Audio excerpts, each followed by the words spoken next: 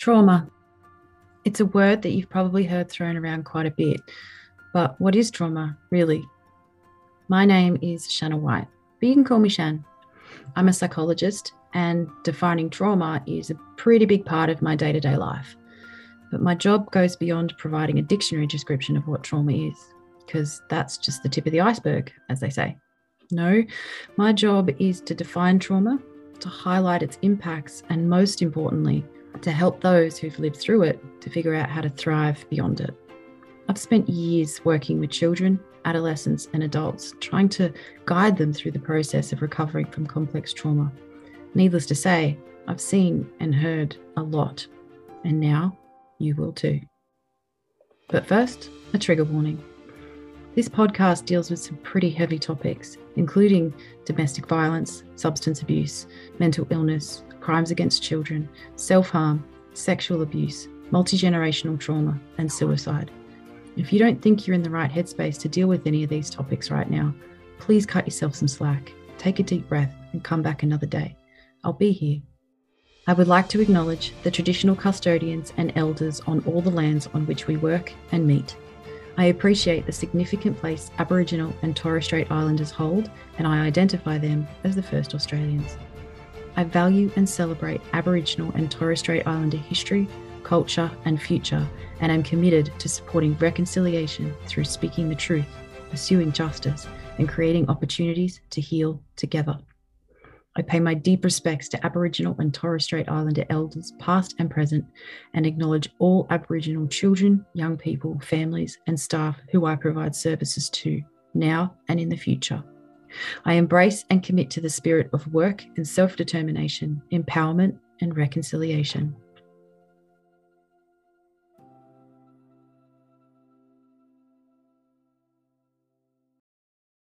Hi everybody, welcome back to the Trauma Tales. Today we have Chloe with us. Hey Chloe. Hi. So Chloe, tell us a little bit about a time when you experienced trauma.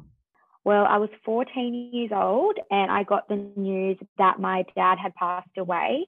And I think that would have to be the most significant time in my life where I've definitely experienced trauma, as well as disbelief, because being a 14-year-old girl, you would never expect to hear that, especially from your mum. So it was your mum called you? Yeah, so I was playing basketball up in Sydney, and my mum ended up getting a phone call numerous of times. She didn't answer because she was watching me, and then everything kind of just blanked. They took her out, and then they were like, "Chloe, you need to come." And I was like, "Oh, is she okay?" And then it turned out that she had to tell me that my own dad had passed away. Knowing that I was, in fact, very close with my dad. I'd say I was probably the closest with him out of me and my sister. So her having to tell me that broke her heart even more. Wow. So your mum was watching you play basketball. Yeah. You were playing the game and your mum's phone was ringing like over and over, Mm-hmm. and she was ignoring it because she's watching you. And then she eventually sort of walked out and took the phone call. And while you were playing basketball, they told your mum that your dad had passed away. Yeah. And then your mum's had to call you off the court Mm-hmm. to tell you that your dad's passed away. Yeah. Wow. Yeah. And like in 1 minute, your whole World world just changed. turns upside down. We had my sister, so we were up in Sutherland. My sister was still down in Wollongong, so she was at home alone. And the word was spreading really fast. My dad was a really well-known man, so we had to rush down to Wollongong to make sure that my sister found out off us, not off any other people, because my mum was already getting calls. So many people found out before my mum even found out. Oh my God. So hang on. Sorry. Like, wow, this is happening really quick. I guess sort of like it did to you. But so you were at the game, you got the call, your mum's told you, you've got in the car. How did your mum drive? So we actually had one of my basketball friends' dad drive us. He was insisting that he drove us home because a couple months before he had just survived from a heart attack. So he was feeling the survivor's guilt because my dad had just died from a heart attack. So he was revived. So he said, no, I need to do this for myself. Like your dad was there for me when I went through my heart attack. I need to do this for you guys. I need to drive you down. So we drove straight home. We organized my uncle to come down to my place, and we messaged my sister saying, he's just going to come, like, check everything's okay, just in case she found out not, like, being with someone. So just in case no one called her and she was home alone, just as precaution. But we all ended up arriving at the same time. She was with them, and then my mum had to tell her as well. And you were there when your mum told your sister? I wasn't there. I wasn't with them, but I was in the same place. Yeah. Oh my God. How old was your dad when My he passed dad was away? 50 years old. 50? Yeah. He was so young. Yeah. Yeah. What was he like? He was a very influential man. He was very known in the Illawarra. He would always help people out with, like, not expecting anything back, very selfless, always put everyone before himself. Really, really inspiring to all. We actually, when we had his funeral, we had to have several people stand outside because the church was completely filled. And yeah, he was just a really good guy to be around, always making jokes, always laughing. But it was just very sudden, very out of the blue for everyone. So we knew that we weren't the only ones suffering, that all of his friends and everyone else that he helped out were also suffering, which made us all suffer as one. So we also had to look out and be there for the people that were his mates and his workers and all of that. Because he was a builder? Yes, so he owned his own business. He owned Laval Constructions and he owned JSC Frames and Trusses. So he owned two businesses in the carpentry industry. Wow. So, and they're often and quite tight knit. Yeah. In building and construction and trades, really. Yeah. And yeah, so you guys also come from a different cultural background too. Yeah. So his side of the family is Italian. So yeah, with that we had a lot of people come to our place straight after that. We found out it was a time that everyone got together, everyone came over and mourned as one, but also celebrated his life, because we knew that he wouldn't want us to be upset. He wanted us to be happy. He wanted us to reflect on the good times, the bad times, which kind of got us to where we are now. So you said before that you were really close to your dad. You were like the closest to your dad. How was that for you? It was very, very difficult. So each weekend, because me and my sister were both into sports, he would be taking me to all my sports and my mum would go with my sister. And that was just because I was playing basketball. My dad loved basketball. So we would go together. We'd go away together.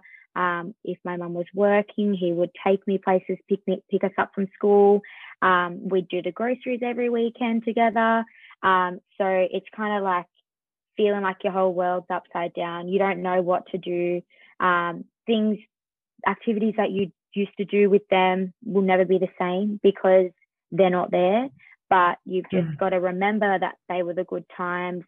Remember everything that he taught me, how to be a good person, what the best things in life are to do, how to feel, and just use that as guidance every day. This episode of the Trauma Tales is brought to you by Dr. Olga Laval and Associates, award-winning providers of psychological services, including telehealth and phone consultations, empowering people to make meaningful changes to their lives. For more information, please go to www.olgalaval.com. So for a little bit of context, Chloe and I work together with Chloe's mum, who runs the clinic that I work in.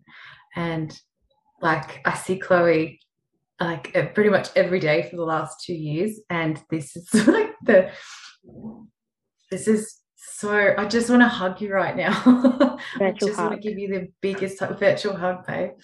Um, I love hearing this. I love like hearing your voice and seeing your face when you talk about your dad's really, really lovely. Like I can see how much you loved him. Yeah. Yeah. How did it kind of impact on obviously like the day-to-day stuff, but how did it kind of impact on you? Well, it impacted us because so it was the year it was my sister's year 10 formal. So she was there being one of the only people without a dad that had passed away. And then it was birthdays, then it came Christmas, Easter, anniversaries of other loved ones. That impacted us a lot. We had it happened in the school holidays as well. So it actually happened on Easter Saturday. So we had Good Friday, which my dad insisted that we bring the whole family over and we have a seafood lunch because you can't eat meat. So we were like, yeah, whatever, we'll do that. So then, yeah, we had our whole family over on the Friday. The Saturday was Easter Saturday, and he had passed away in the day. My mum also made sure that we still woke up to Easter presents on the Sunday because nothing was going to change.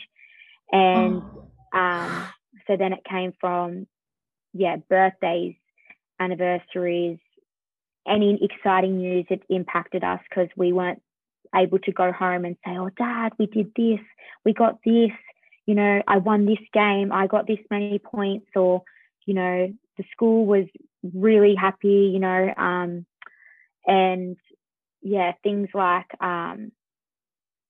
father-daughter date things that you would do with your dad, you couldn't do. So that impacted us a lot. But we also knew that our mum was going to be our dad as well, our mum and dad together. She had the extra strength in her to do what he would have done in that situation. So we were lucky to have her being so strong. And yeah, us watching my mum, how she dealt with everything was an inspiration to us, and which is why we are now the people that we are. And you and Alex are awesome. You're amazing girls. Although not, you're not like you just turned 21 and I've known you for 2 years now, and you're the most grown up. And I was not that together at 21. I assure you. Like, yeah, we kind of were forced to grow up. Like my sister was 15 as well at the time. So at times when my mum had to work late, so my mum went back to work 3 weeks after it happened because she knew she had to provide for us. Obviously, we were young. My sister had a few part-time jobs, but I was only 14. So I lent to my sister a lot as well. So she helped me out and she became another parent figure. And she knows that I'm so grateful for that, because without her and, you know, without my mum's guidance and strength, I also have a brother. He also was there. We lent on him. So it was just good that we all kind of grew up. We all became independent. We all knew what we had to do.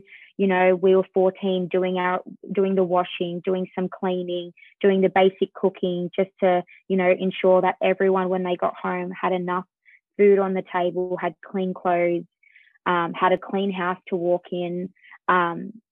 Just because, you know, it's at that time where you've just got to do it. If you don't do it, it's not going to get done.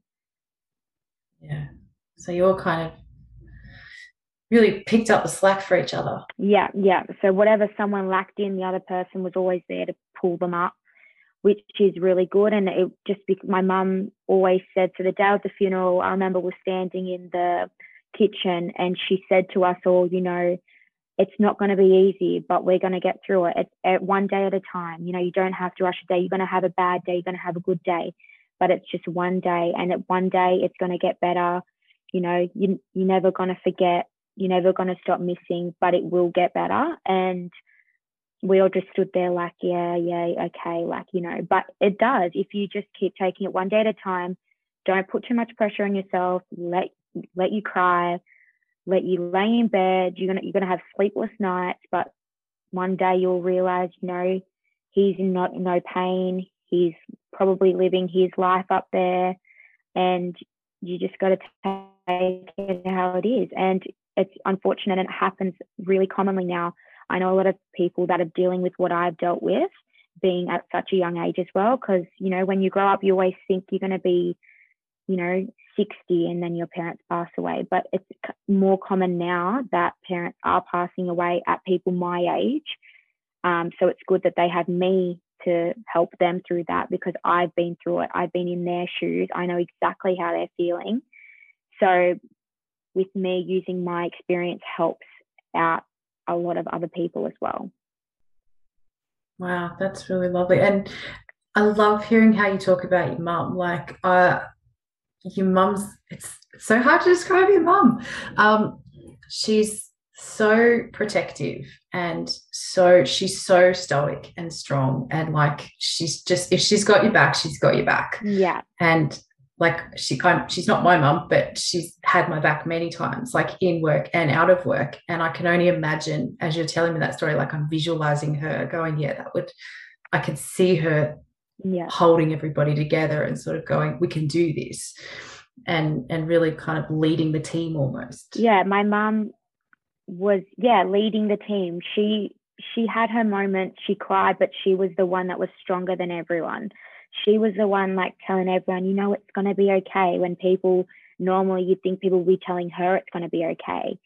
She was the one that had everyone's back. She had her sleepless nights, but she was also the first one up in the morning making sure everything got done. And yeah, she was just so inspiring. Like, I remember looking back and I was like, if I was in her shoes, I don't know how I would have done it, but she just powered on. She kept everything going.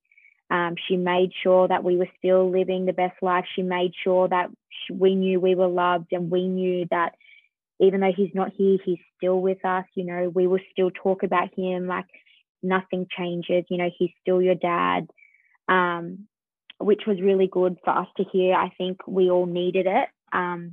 And even to this day, it's been, I think, 7 years.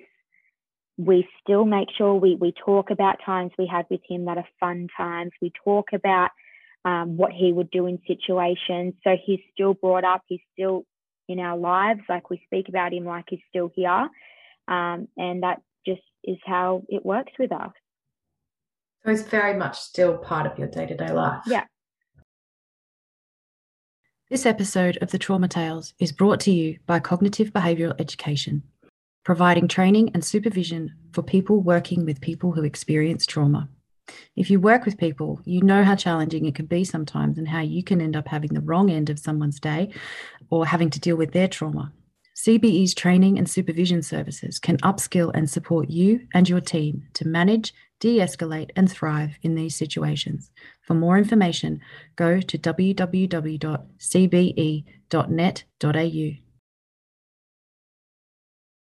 So what's happening with you and your mum and your sister and your brother now? Where are you guys at? Okay, so we decided to sell our family home, which my dad built that same year that he died. So he died in April. We moved out just before Christmas that same year. My mum, 2 years later, opened her psychology practice, which is thriving. My sister has just graduated from her uni degree. So she did a Bachelor of Commerce and business. So now she's working full-time at Naked Tan. My brother also owns his own carpentry business. And I am now an office manager at my mum's office. So, yeah. Who pretty much runs the place. Like, we can't function without Chloe, honestly. So it's just been, it's been all worked out in the end for all of us. And I think that's just because we knew that we just had to do it. There was nothing, like, there was no turning back. You can't turn back and, like, it's not going to go back. You can only go forward. Nothing's going to change. It will only change if you let it change. So yeah, you just got to keep going. Wow.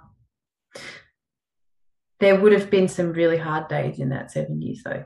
Yes, yeah, especially because Christmas we used to have everyone come to our place, so that's all changed. But we still do interact with my dad's side of the family, so we always see his sisters, so my aunties, his dad, so my granddad.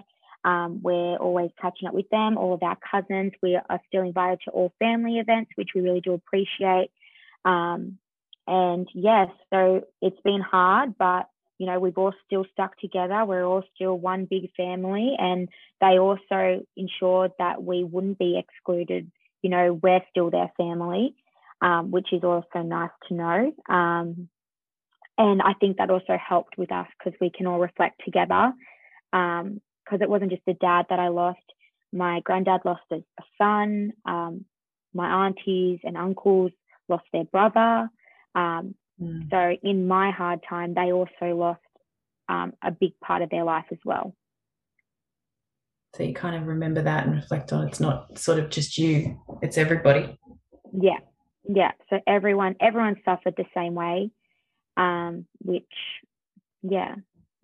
made us all grow stronger. It's awesome. I'm glad that you guys were able to look after each other so well and still do. Yeah. Like, you guys are so tight knit. It's lovely.